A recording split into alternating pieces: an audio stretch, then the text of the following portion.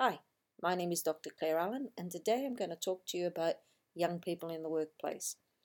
Now, my research, my doctorate, is all based on young people who show talent.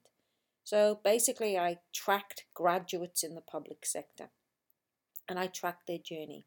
And through this, I did a lot of research on young people.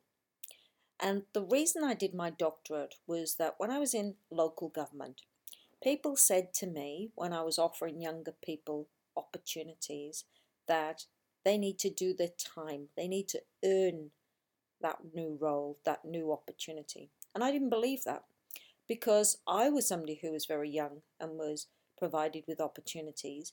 I didn't see age as a barrier through my career success, and I didn't see why other people should put a barrier to young people in terms of them achieving their goals.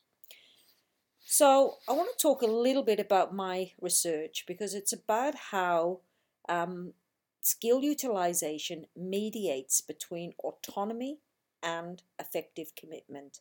That means that level of commitment that's loyal and passionate to an organization, to a company.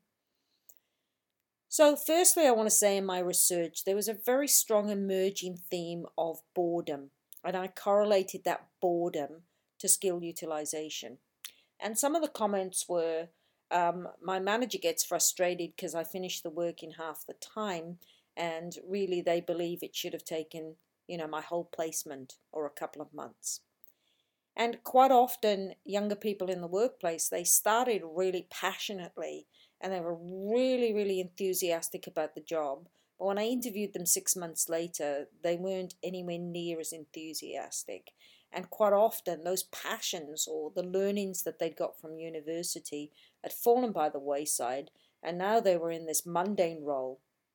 Co workers were feeling a little bit threatened by young talent coming through the ranks, and older people were certainly putting those younger people in their place and, basically lording it over them. Now, I just want to say that the difference between Generation X, Y, and baby boomers and veterans in the workplace can be startling.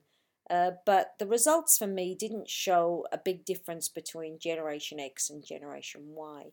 But the big differences for me were that baby boomers tend to be the media darlings. They love to socialize, they love to interact with people, they love to have long conversations. Um, you know, Generation X and Y don't need to have the same level of conversation. And Generation Y are kind of monosyllabic, so they'll have a conversation with you, but really they just want to get in, they want to do their job, and they want to go home. They want to work really hard, they want to produce what needs to be done. There is a myth that they're lazy. They're absolutely not lazy. They just don't want to stand around the coffee counter having cups of coffee and having a chat about nothing. Whereas baby boomers, to be honest, like to socially interact and they like to have longer conversations. I am not knocking um, baby boomers here. I'm not knocking Generation X here. I'm not knocking people that like to have that more social interaction. In fact, those skills are really highly valuable. But today I'm talking about younger people.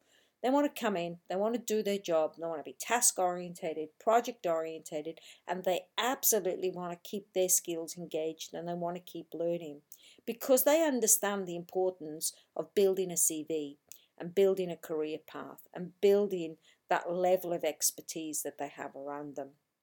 So I want to say that if you don't utilize a young person's skills, if you don't give them opportunities, then what will happen is you'll lose them. They'll just go to the next job because if they don't see the opportunities that are there, then they'll just leave. So it's really important to utilize a young person's skill, but also remove your barrier that just because you're young, you can't have career opportunities because you know what? You're missing out on a huge pool of talent. Now, this is significant because given the fact that a large number of people are going to retire in the next decade, these people are absolutely essential in terms of career pathing and taking over senior management and leadership roles. So if you have a young person in your workplace, or if you are a young person, then speak up and make sure you get your skills utilized. Don't listen to co-workers that say do your time and then you get the opportunities. Speak up now and talk about the opportunities you want. Start developing your skill path for you. If you're a manager of young people, then recognize that they like to work on projects. They like to work with other like-minded or young people in a group. That's where they excel. And they like to achieve projects, and they like to achieve timelines, and they like to be task orientated. And whatever you do, don't bore them with meetings where you're talking the hind legs of a donkey, because they're really not that interested. They just want to know what they have to do, when they have to do it, and when they do want to engage with you, then they may engage with you. But the reality is they're there to work, and when they go home, they actually want to relax, and they actually want to enjoy life, and they want to actually enjoy the fruits of their labor. So thank you for listening. It's just 5 minutes as a podcast. My whole research is obviously very extensive, but I hope that you've learned something from this. Thank you.